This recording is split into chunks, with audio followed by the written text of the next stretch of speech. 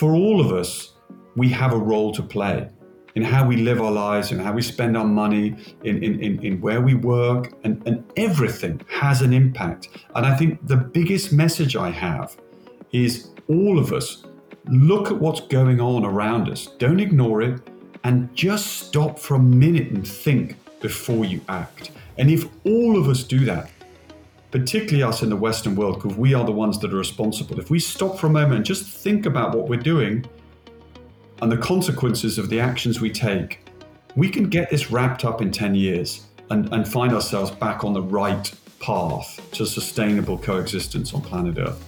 Hey everyone, welcome to the Active Towns channel. I'm John Zimmerman, and that was Will Butler-Adams with Brompton. And he and I are going to talk a little bit about the magical, fabulous folding bike, the Brompton, which many of you know I do ride.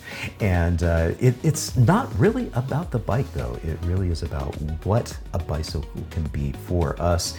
And I'm super, super excited to share this with you on this, the 200th episode of the Active Towns podcast. Thank you all so much for tuning in week after week for the podcast. I will be taking a little bit of break in the month of August. I'll be back probably towards the end of the month, beginning of September, to bring us right back into the swing of things. But until then, let's get right to it with Will.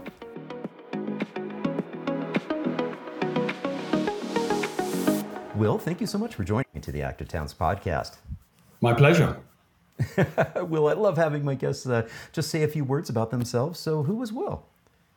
So I'm the CEO of a company called Brompton. We make little folding bikes in London.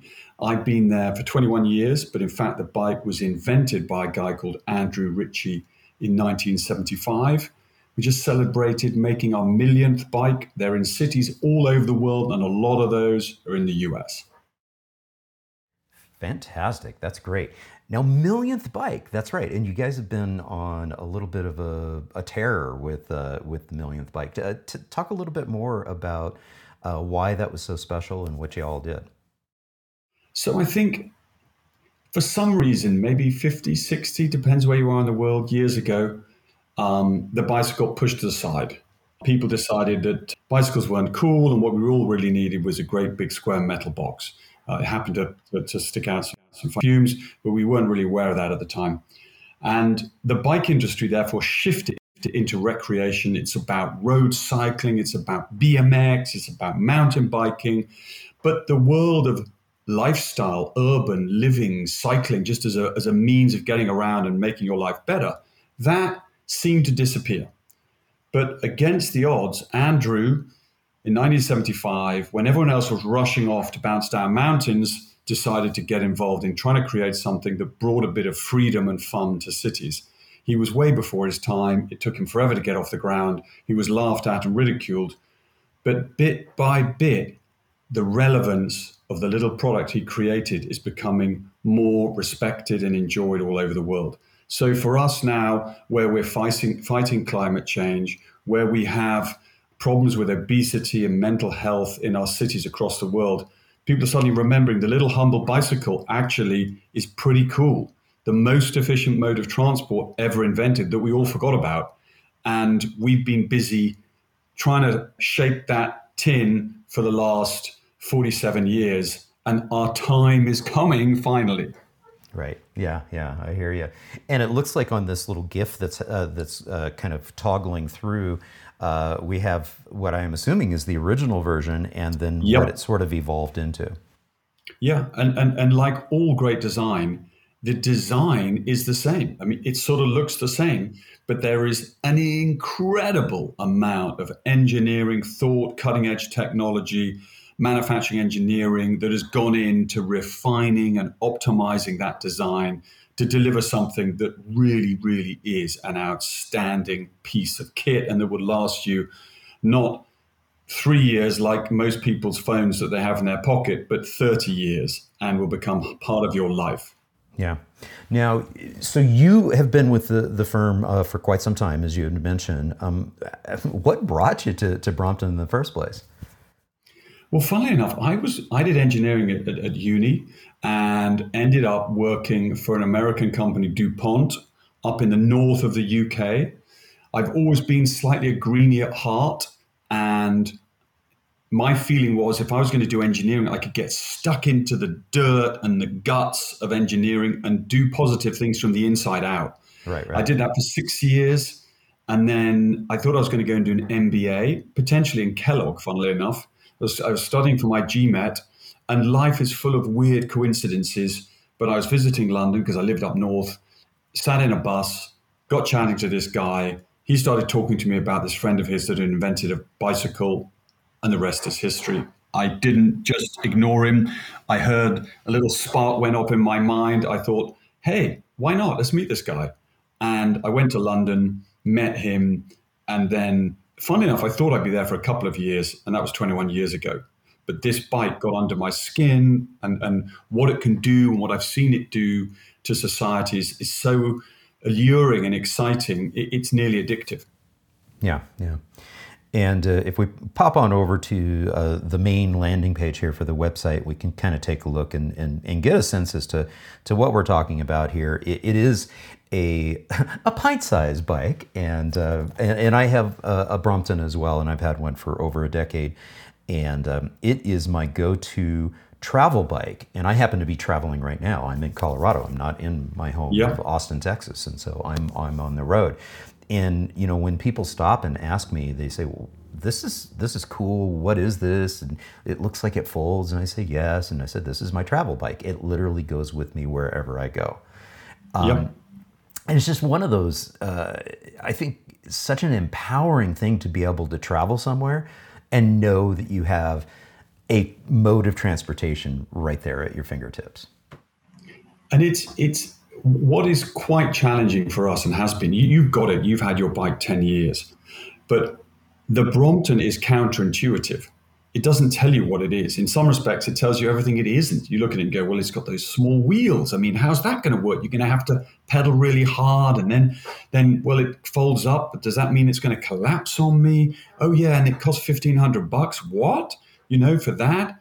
But it's an incredible piece of engineering. You've had yours 10 years. You've got another 20 to go at least, and it delivers value. And somehow we're living in a world where we need to buy less stuff. We need to consume less stuff. And the stuff we consume needs to be better, last longer, be repairable. And that's always been our philosophy about trying to make something that really adds value. Because half the stuff we buy, that's being generous, more than half the stuff we buy is oversold. We probably never even needed it. And it's cluttering up our homes. And we're not going to coexist on planet Earth if we're just buying more stuff we never needed. Yeah. And I'm glad you mentioned that, because that's actually something that you highlight on your channel, on your website here, and you go in. If you click on the activism button in here, it takes you to this page, and we talk a little bit about just what you just said. We need to be buying less stuff, period, in general. And so this really dives into and talks about the science, but also talks about sustainability as a commitment that the organization has. Just say a few words as to what this means to you and to Brompton as an organization. Well, today is the 17th of July, 2023. And if you go onto any news channel anywhere in the world today, all you get is extraordinary turmoil due to climate change. I mean, it's flooding in Korea. There are insane records being beat all over the US, millions of people being affected. All across Europe, they've got record temperatures. Only 10 years ago, this was theory. We were sort of talking about it like it might happen. There is no theory now. It's right between the eyes and it's facing us. And we don't need to give up on having fun. We don't need to have some radical change of coexistence on planet Earth and all sort of, go back to living in mud huts and having Hessian underpants. What we need to do is just shift how we live a little bit, be a bit more thoughtful, consume a little bit less meat, but the meat that we do consume is really good, really well looked after and delicious. Think about how we travel. I mean, if I'm going to go to Japan for business, I'm not going to get there on my bike. It's going to take me way too long. But at the same time, we've got cities where the average distance people are traveling is less than 5 miles. And everybody's sitting there in a 6-liter, Suburban. And that is completely and utterly insane. So if we can just be a bit sensible, we can do it. We can have a laugh. We can live on this amazing planet. We can have fun. We can do silly things. We can spoil ourselves.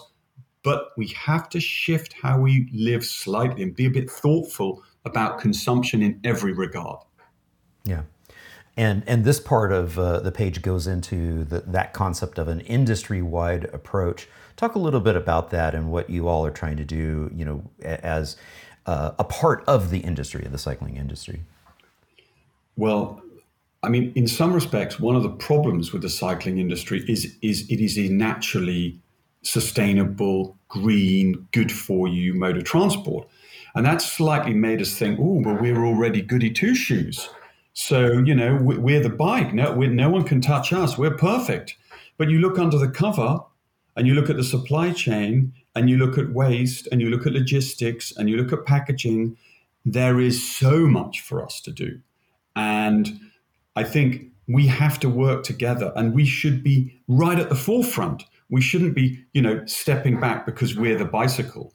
Because we're the bicycle, we should be absolutely at the front of trying our best, not pretending we're perfect, because we're not, but getting together and working together on a journey of influencing the supply chain, educating the supply chain. Because the reality is, if you think what we're facing globally today, what is it going to be like in 10 years, in 20 years? It's going to be even more intense.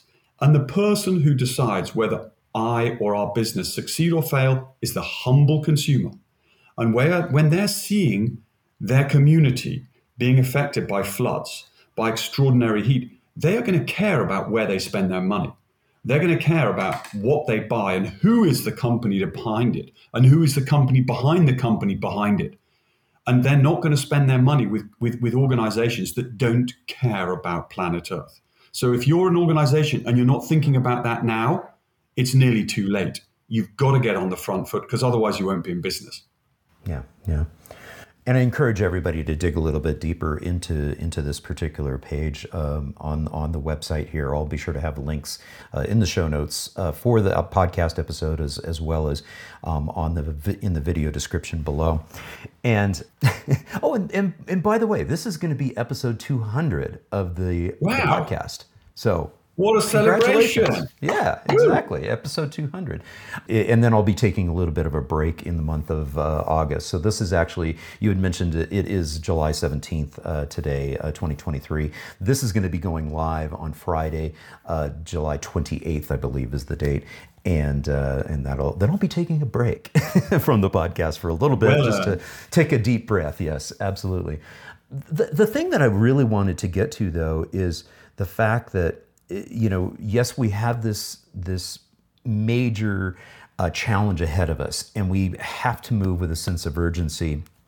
And I see where the Brompton bicycle plays a critical role in being part of the solution because of how it helps empower people to be able to think of transportation and be able to think of things differently. And, in having that ability to make cities work a little bit better and make mobility and transportation work a little bit better. And we know that pretty much throughout the globe, transportation accounts for about 40% of our, global greenhouse gases. But ultimately, it's got to be about the built environment of the cities that we're in if we're going to be able to really encourage people to ride more often. And that's one of the things that I talk about on the Active Towns podcast a lot, is the fact that we need to help our cities, meaning our communities, need to speak up and step up. And I'm sure industry has a very big part, a role to play in this as well, encouraging our cities to transform. Talk a little bit about that from a personal perspective as well as from an official Brompton perspective in terms of trying to help move cities along, because we've got a status quo of car-centric design that we have to reverse, and that's going to be difficult to do. So, I've been, as I said earlier, in a world where my life is around urban living of which the Brompton plays an important part. And I've cycled through Bangkok, through Chengdu, through LA, through Paris, you name it. I've been there in the last 20 or so years. And all I'm obsessed about is that urban dynamic, and not just the people that live in the city, but the people who live outside, but then visit the city to do their business. So, and of course, there is a feeling sometimes of, well, what are we doing? We've got to wait for the politicians. We've got to wait for the bike lanes. Nothing can happen until that's all in place. And the world isn't like that. The world is messy. There is friction. There are, early adopters. There are pioneers. And interestingly, I think every city in the world in the next 20 or so years will end up in more or less the same place, which is akin to the Berlin, the Copenhagen, the Hamburg, even Paris is moving in that direction. And we're on this S curve where initially the progress feels very slow. Then you hit a critical mass where the infrastructure and the number of people cycling becomes sufficient that all of the naysayers cannot carry on saying nay because the evidence becomes too great. The people driving cars become used to cyclists. Therefore, they're looking for them, they're aware of them, they're just naturally driving in a different way. Then you hit this tremendous growth curve, and then depending on the city, depending on the culture, you'll top out at somewhere between 15, 25, 30% cycling. And that's the journey we're all on. Exactly how we do it and exactly where we are on the curve is different. Austin, Texas versus LA versus New York. Austin is in front. But different cities are going about it in different ways. But we have to have urgency. We cannot wait for others, least of all politicians. They are too short-term, too egotistical. We, those that care, need to get out there. We have just come through a tragedy of COVID, but out of that tragedy came this enlightenment of what cities could be if we design them around the human being, if we gave up space, not just cars that are moving, but cars that are cluttering cities and stopping families and communities having more space for their own living. And right. So it's a universal movement, and it needs to be led by the community itself in every way. But don't take an excuse to wait, because we've just got to take that first step, and every one of us have an impact. Yeah. And I appreciate that, we all individually have a role to play in making that decision to be able to do it. It is incredibly important, though, to understand that for, confident writers, especially men, we've been writing. I've been writing, in this realm for utilitarian purposes for a couple decades easily, and it's different though for the interested yet concerned of the people who safety is huge. You mentioned Paris. Paris is a very good example in the sense that Mayor Hidalgo back in 2015 made a statement just before the very first car-free day that she put forth in September of 2015, and said, we've got a problem when we can't even see the Eiffel Tower through the smog. We've got a problem when we've got cars choking and killing the city that is so beloved. And she has been very, very forthright and showing good leadership. In fact, I even point to her and say, it is a different situation in every location, and you can't make one-to-one comparisons.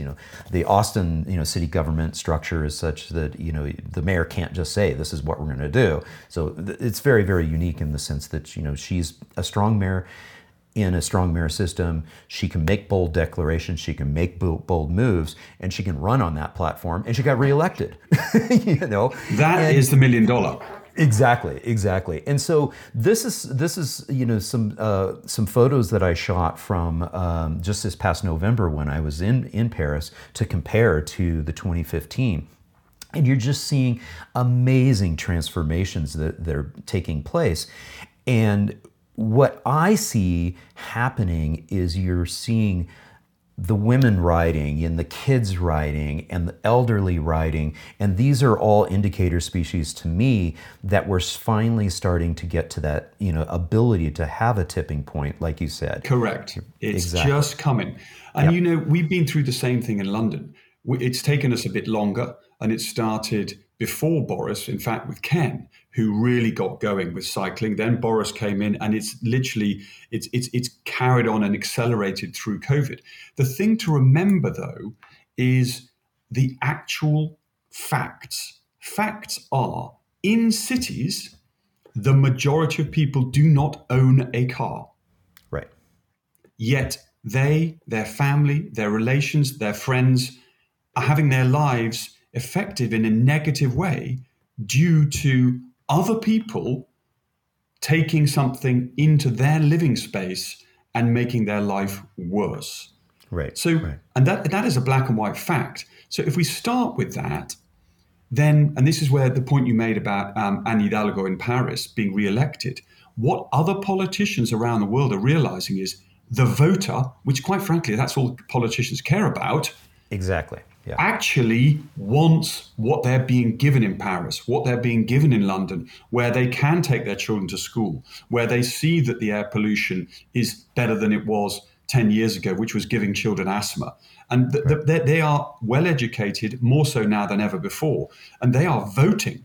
So actually, the smart politician is now including this policy in their plans, and they're succeeding. And they are learning from what's happened in London, learning from what's happened in Paris, seeing these people re-elected. And I think that's what's so exciting. It's finally giving the politicians the confidence to include difficult, yes, there will always be a vocal minority, Right. but giving them the confidence to take these key steps for better living in our cities. Yeah. And I love this particular photo too, mainly because it also exemplifies the fact that a cycle lane is inclusion. Yes, absolutely. Yes. And I think this is something that is helpful for us to lean into and understand a little bit more, because especially in North America, one of the most vocal groups to oppose bike lanes going into their neighborhoods are the disabled, as well as the elderly, because they don't see it as being something that is for them. And so I think it's incredibly important to have imagery and and bring this along to say, well, if we do build it properly, an all ages and abilities type of structure, where when there are motor vehicles, they're traveling at very, very low speeds, then it is empowering for everyone of all ages and abilities. And I think we need to also remember two other things. One, the complete transformation of cycling as an inclusive activity with the addition of the pedal assist. Suddenly, that is bringing people who were a bit intimidated by the distance or by the hills, and suddenly they're back on their bike. But also, it's not just about bike lanes. It's about designing a city around the people that live in them. Anne Hidalgo, we're using her a lot, but, she's taken out 70,000 car parking spaces. Basically, real estate in a city which is being taken up by metal box, adding zero value to the community. You take that out. That doesn't mean it's just going to become a bike lane. That could be a bigger sidewalk. That could be space to eat outside and enjoy your city rather than to be pushed inside when it's a nice evening. So this is about a philosophical concept, which is how do we give back to the community? And if we take the car out, which is not the right tool for those 5-7 mile journeys, which now with an electric assist is entirely doable, if you take those journeys out for the majority and you free up that space, there's plenty of room to add value to the elderly's lifestyle, to the disabled's lifestyle, to the entire community, their well-being. And I think that's what, it's not a singular thing. It's a step back and design your city around the community in it. Yeah. And I really appreciate the fact that earlier you emphasized the fact that doing this, although we need to move forward with a sense of urgency, this is an important thing to do, it's still it's still fun. It can be, I mean, that's the inherent thing of riding a bike. And you can, Yeah, bring your friends along, your precious cargo here.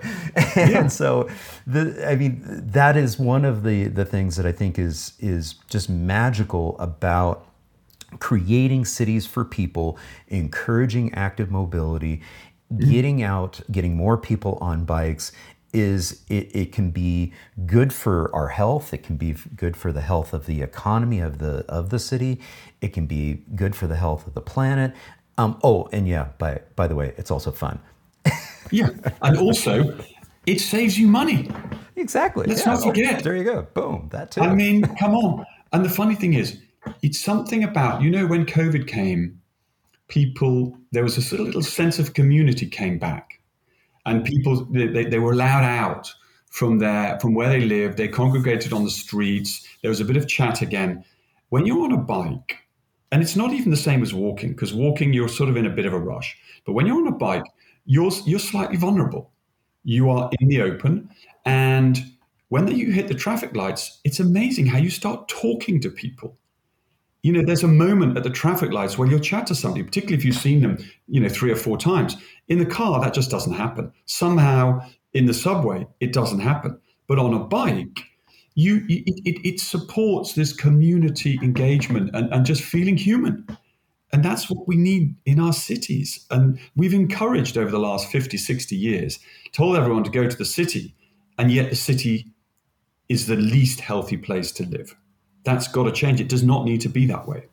Yeah, yeah. Well, it's in some ways it's the least healthy place to live, but we do know from an actuarial perspective, from a public health perspective, that when we do have a city that is a walkable city and is increasingly a bikeable city, and Yes. I'm thinking of places like Amsterdam and Utrecht Yep. and Copenhagen. Absolutely. We know that it's actually just the opposite. It's the healthiest Correct. of places because Yes. there's less And it should be. Because automobile it's dependency. rich Yeah. in diversity, rich in culture, rich in activity and community. I mean, let's face it, we are the sort of apex animal on planet Earth. Surely where most of us live should be the coolest, best, healthiest place to live.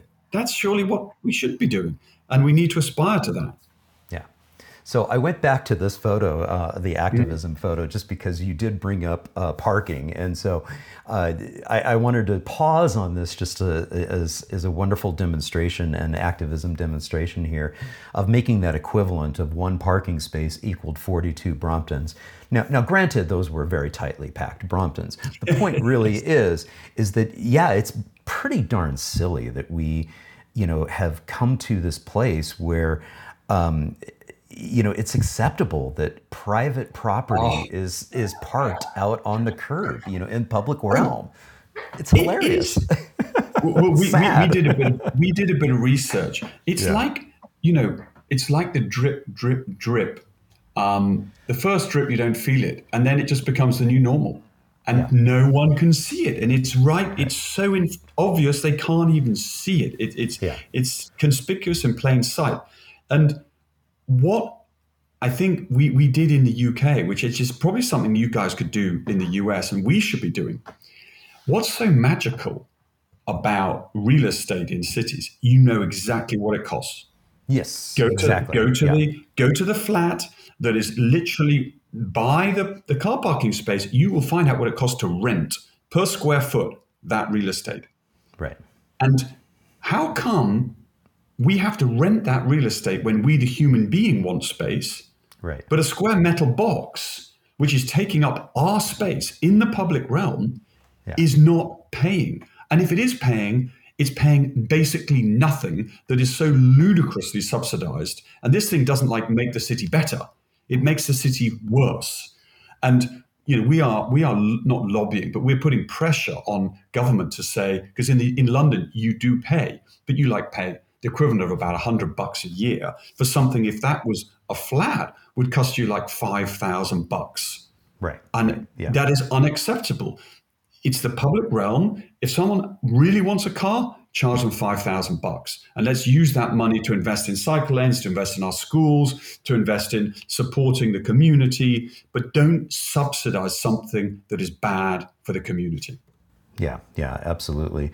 And astute followers of the podcast here will know that, yes, I have had the opportunity to interview Donald Shoup, who wrote the fabulous book, The High Cost of Free Parking. So I do want to encourage everybody to go back. It's all the way back to season 1, episode 43, where I had the Shoup dog on, and he's just Brilliant. an absolute joy and pleasure. And yes, he is completely brilliant. And it's a wonderful conversation because it challenges that paradigm, as you mentioned, drip, drip, drip. It just kind of snuck in on us, and then once we feel like this is what is acceptable, then when it's taken away from us, we revolt, and so Yes. it's something we have to deal with and work our way through. So yeah. And it's the sad truth of the human race. I mean, Yeah. we look at somewhere like Easter Island, and basically human beings in a microcosm managed to completely do themselves into extinction on a little island. You know, chopped down all the trees, then they had nothing. They couldn't sail away. There were no trees to build boats. I mean, it's game over. And we're not the best at seeing something coming down the track because we're so busy, worrying about ourselves and where we are in 5 minutes' time. And this is the moment, and we are getting the warning signs. And the great thing is the solution so exists. And that's why, for me, in every sort of opportunity I have to communicate about this, we are in control. We have a vote, not only a vote for the politicians, but a vote with what we spend our money on. That is so powerful. And we don't have to go radical. You just have to be sensible and think about what you want for yourself, your friends, your family, and generations to come. And if you take that moment of reflection, you go, this is nuts. And there's another route, and it's a delight. Yeah, absolutely. I scrolled to this photo because I wanted to also pause on something you had mentioned recently, is that we have just come through the other side of a pandemic, and especially during lockdown, one of the things that we really leaned into was starting to recognize and appreciate our nurses and our medical staff, and so I wanted to talk with you a little bit about what's happening here, and then pivot over to the Brompton for Hire concept. So talk a little bit about this, and then we'll pop over to that website.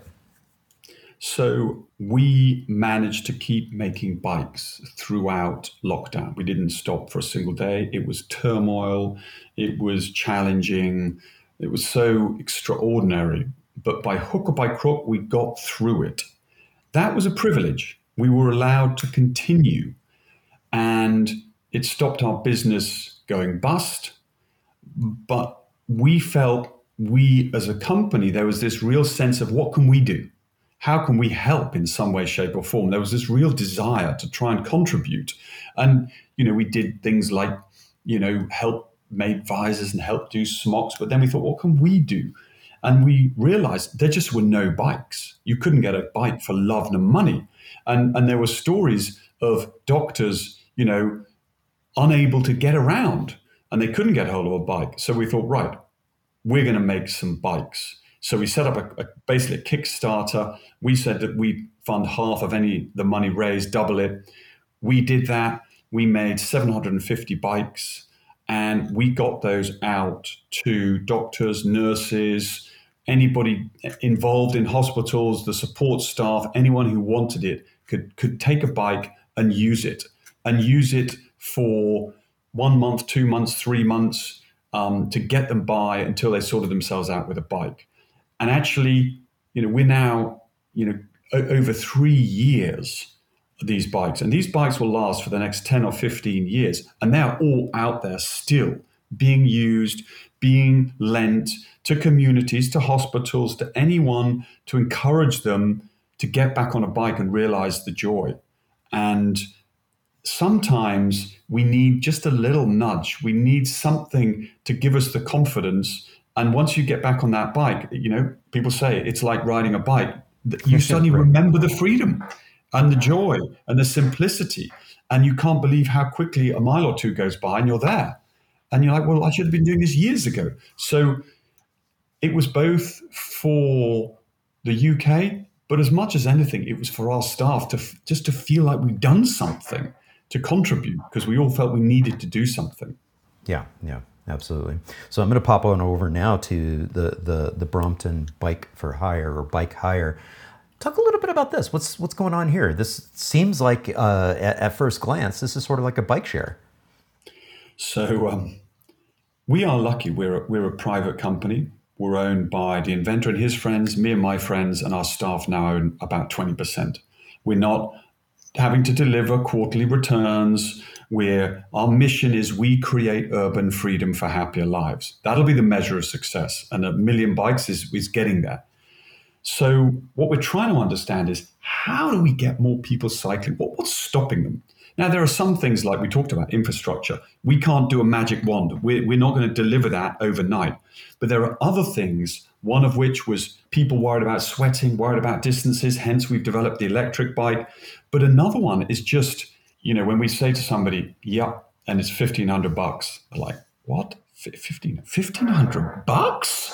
Now, come on. They haven't ridden a bike for 15 years. It's got funny little wheels. It folds up. No, you must be joking. I mean, yeah, okay, maybe. Look, think about it next year. It's not a priority. So what we thought was, how can we make it so low barrier to entry, so cheap to let someone have the experience? We don't want to sell a bike to someone who doesn't need one.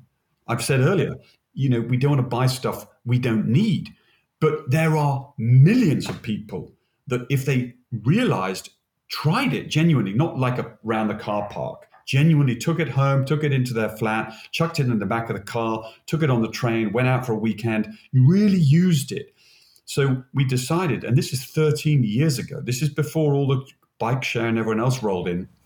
Okay. And we've been working on it and making our mistakes small. We didn't go and raise gabillions of pounds and litter streets with unthought through systems. We did it very small. We made all our mistakes small. 13 years on, we are growing. It's been around. It's a national scheme. There are little docks.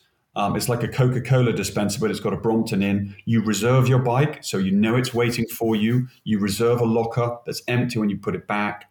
And basically, you can pick it up, take it home, and it's going to cost you the equivalent of about $7 a day. And if you want, you can take it for a week and go to Colorado from Austin, or you can go off for a long weekend and take it on holiday with you. You can do whatever you like. You don't even need to take it back to the same place you picked it up. You could drop it off at any of the locations. In the UK, we have it in Scotland, we have it in Wales, and it's a really neat system because the bikes are either in the locker, neat, tidy, secure, or when they're with a customer, they're in the customer's flat or in the back of the customer's car. So they're not littering, space. They're a very neat, professional solution.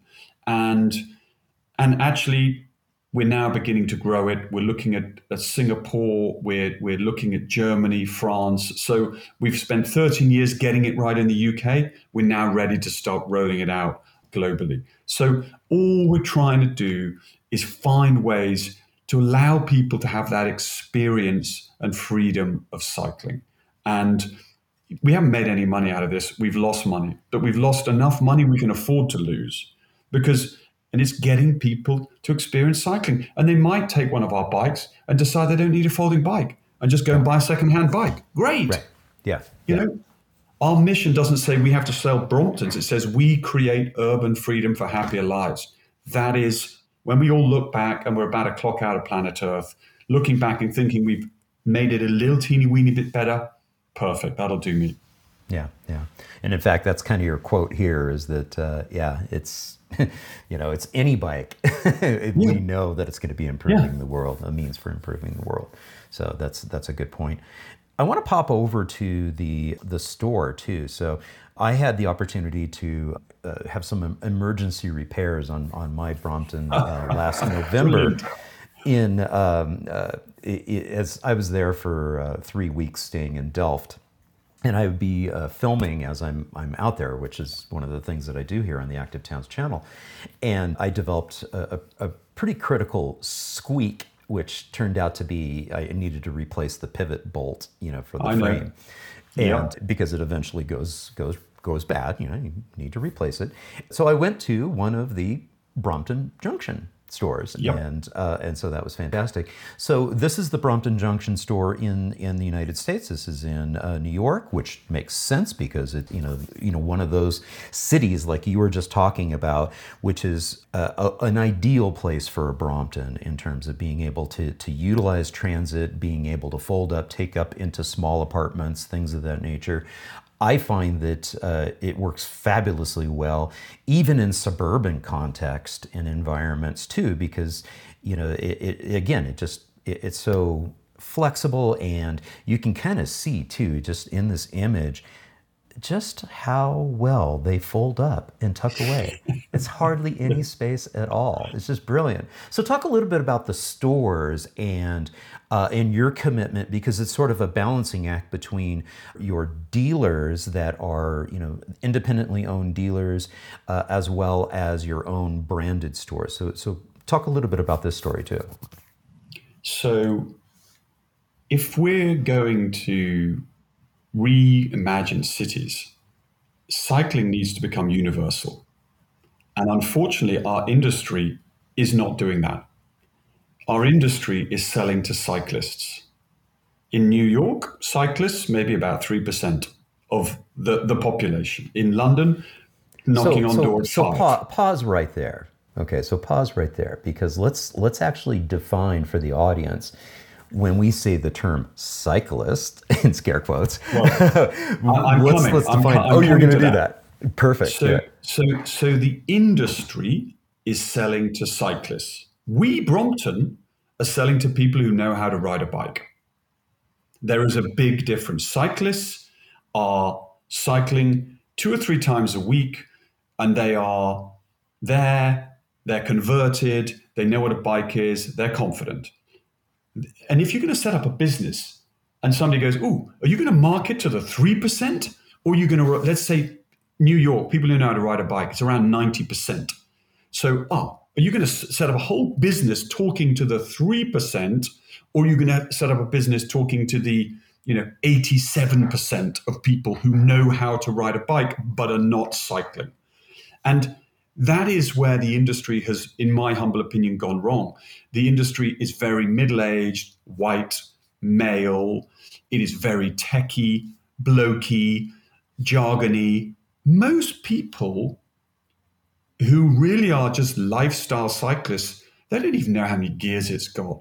They're not even interested in all that stuff. They're interested in how it changes their life. The thing itself is just a thing. It just does it.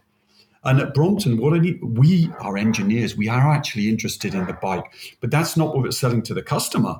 We're selling how this changes your life, how it brings this freedom, health, happiness, community.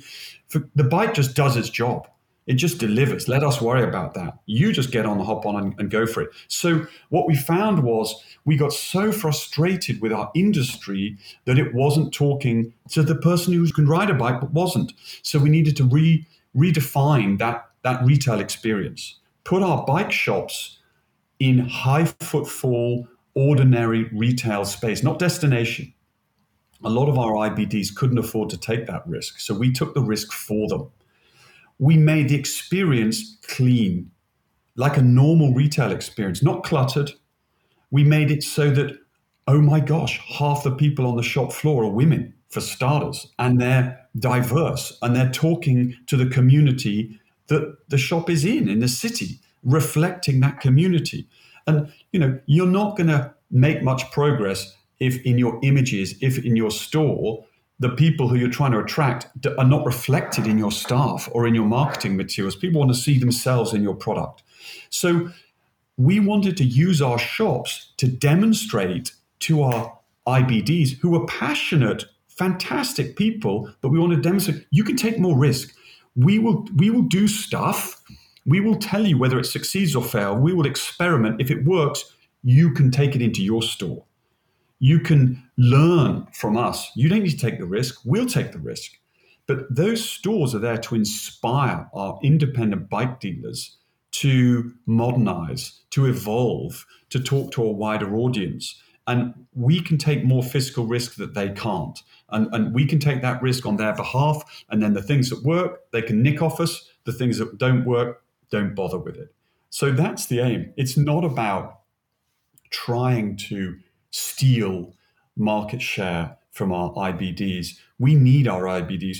At the moment, we have 11 stores and we sell through 1,500 IBDs. The Brompton, we've just made 1 million bikes. We're not going to be able to manage those customers 1 million bikes through 12 stores. That's never going to happen. It's all about delivering a diverse range of stores and different types of stores for different types of customers, enabling that completely universal approach to engaging that community. But our own stores are trying to be creme de la creme, trying to take risk, push the limits, try stuff and fail. We try stuff in our store and it doesn't work. We're going to fail, but that's fine. And then we share that with all of our IBDs. Yeah, I appreciate that. And I should have been more patient. I knew you were going to define that, or should have known. Well, and I love this particular image here that I just kind of paused on to talk about that. Yeah, I mean, this is part of it is, hey, join us for a ride. Come together. Let's explore the city, but let's also explore what it's like to explore the city on a Brompton. And it is a unique feel and a unique ride. And people ask me that all the time. You mentioned it. It's like, oh, those little wheels and it's like, no. It's just like riding a normal bike, but I've got a really short, wheelbase. I can turn on a dime. Oh, yes, you can. Absolutely right. So I love this. I love that you've got this a meetup. You can come together and be able to explore it. And I think that is part of what you were talking about before is like being more approachable for people who know how to ride a bike, but maybe they're not currently doing it on a regular basis. Yes. And you've got to remember, cities can be lonely. Yeah. Cities can be lonely places. A lot of people move from one city to another. They're moving with their job. They arrive somewhere. So let's use the bike to build a community. Yeah. Cyclists are, like I was saying before, somehow I get chatting to people. I don't know whether I'm in anywhere in the world, any city, I get chatting at the traffic lights. And Brompton owners are inclusive. They're not trying to get there super fast. They know they're going to get there in good time. And they want to share the joy and the fun of cycling with others. And so if we can create a community where someone already has a bike, they're new to the city, they want to meet some people, learn a bit about the city, or someone's just bought a bike and they're not necessarily so confident, they don't know all the back routes, come along to a ride, meet some people, share a bit of, stories, go and find a nice coffee. Life's too short. Yeah, for sure. I do want to make sure that I include a photo of my own bike in here. Oh, yes. Oh, here we go. So this is this is the shot literally this morning, just a few minutes before I set up the studio here in my that front pannier is being put to work. I like that. Yeah. Oh, absolutely. And I love the fact that where I'm recording this here today in Boulder, Colorado, literally the studio, my friend's house, Ryan Van Duzer, who is also a YouTube content creator, he lives on a shared space street. So again, this to me exemplifies a little bit of what our future holds as we strive to transform our cities into spaces where people feel welcome occupying the space. We need to bring those motor vehicle speeds down, and this really harkens out to the LTNs that are happening in the UK. Talk a little bit about that, from your perspective, because I think it's got to be part of the equation as we try to shift from a car-centric world.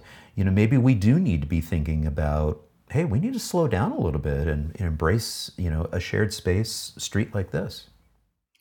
Well, funnily enough, I think one of the best examples of that was in Barcelona, because Barcelona is designed on a hexagonal grid, which is an unusual grid pattern. But that hexagonal is big. But inside that large hexagonal, there are all these other streets. And it got lost in the 60s, 70s, 80s, maybe even 90s.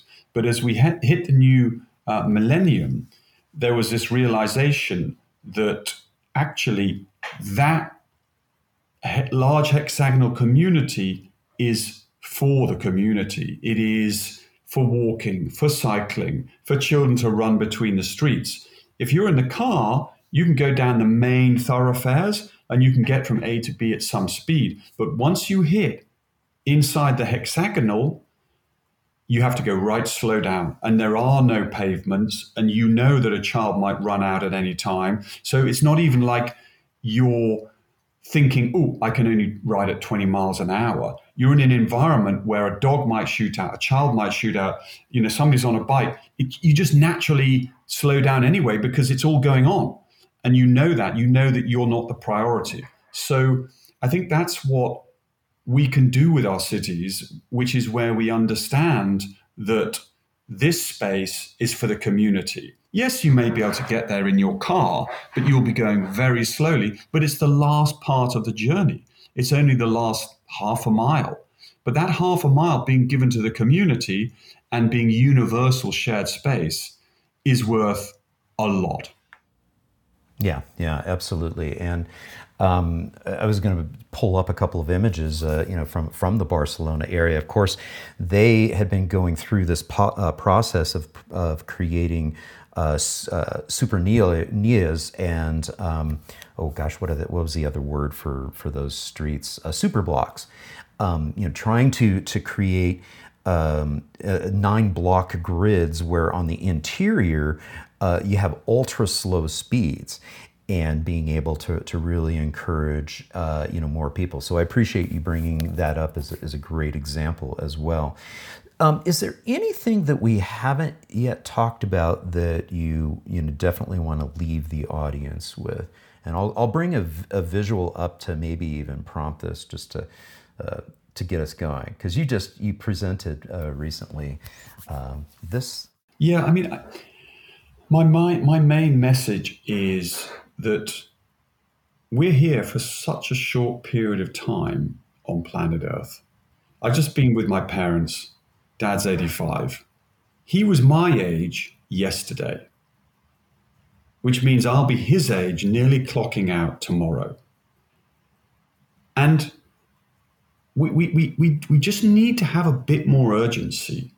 And we need to realize when you meet old people, they're not interested in their wealth. They're not interested in all this stuff they've accumulated.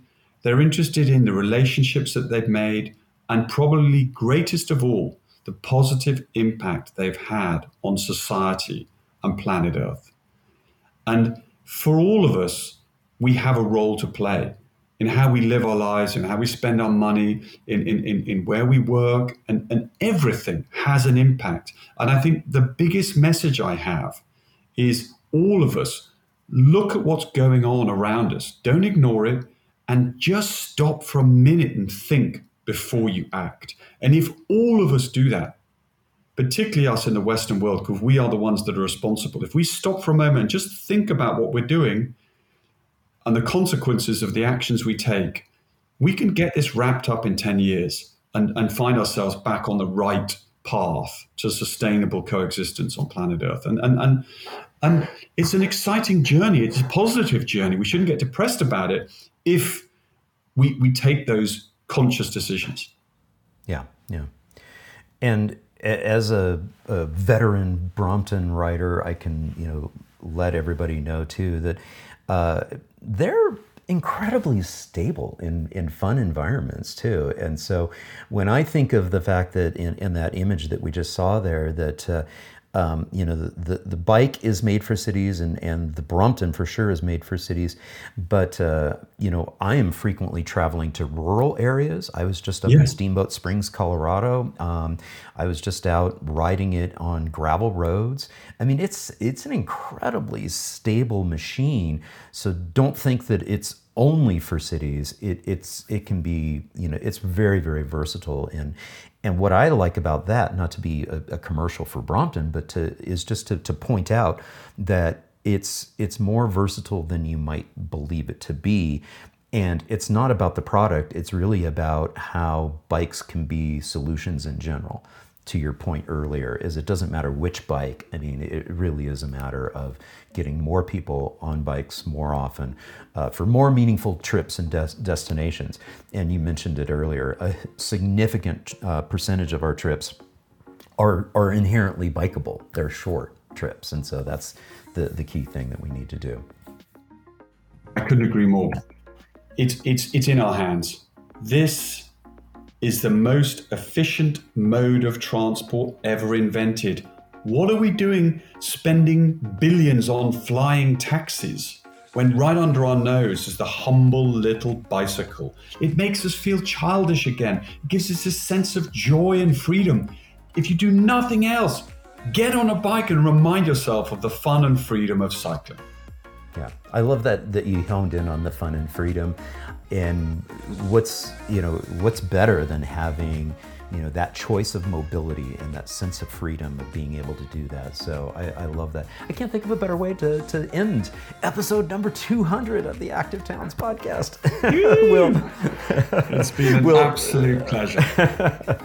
Thank you so very much for joining me on the Active Towns podcast today. My pleasure. Hey, thank you all so much for tuning in. I hope you enjoyed this episode with Will Butler-Adams. And if you did, please give it a thumbs up, leave a comment down below, and share it with a friend. And if you haven't done so already, please do subscribe to the Active Towns channel. And if you're enjoying my content, please be sure to pop on over to the Active Towns page and the support button. There's many ways that you can support. It can be Patreon, buy me a coffee, go on over to the Active Towns store and buy some Streets Are for People swag and good stuff out there. And again, thank you all so much. I can't tell you how much this means to me. And until next time, this is John signing off by wishing you much activity, health, and happiness. Cheers. Oh, and I almost forgot. I have to thank Ryan Van Duzer for lending me his studio. Welcome to my house. I'm glad you could do it here. And my house is your house. Mi casa, su casa. Hey. Again, thank you so very much, Ryan. This was a huge help for me because I really wanted to support my friend Bruce Wilson out at the Boulder Peak Triathlon yesterday, and so this really helped out a lot. So thank you so much. You got it, my friend. Really appreciate Absolutely. it. Welcome. Okay. All right, guys. Seriously, that's it. We're gone. Bye. And again, sending a huge thank you out to all my Active Towns ambassadors supporting the channel on Patreon, Buy Me a Coffee, YouTube Super Thanks, as well as making contributions to the nonprofit and purchasing things from the Active Towns store. Every little bit adds up and it's much appreciated. Thank you all so much.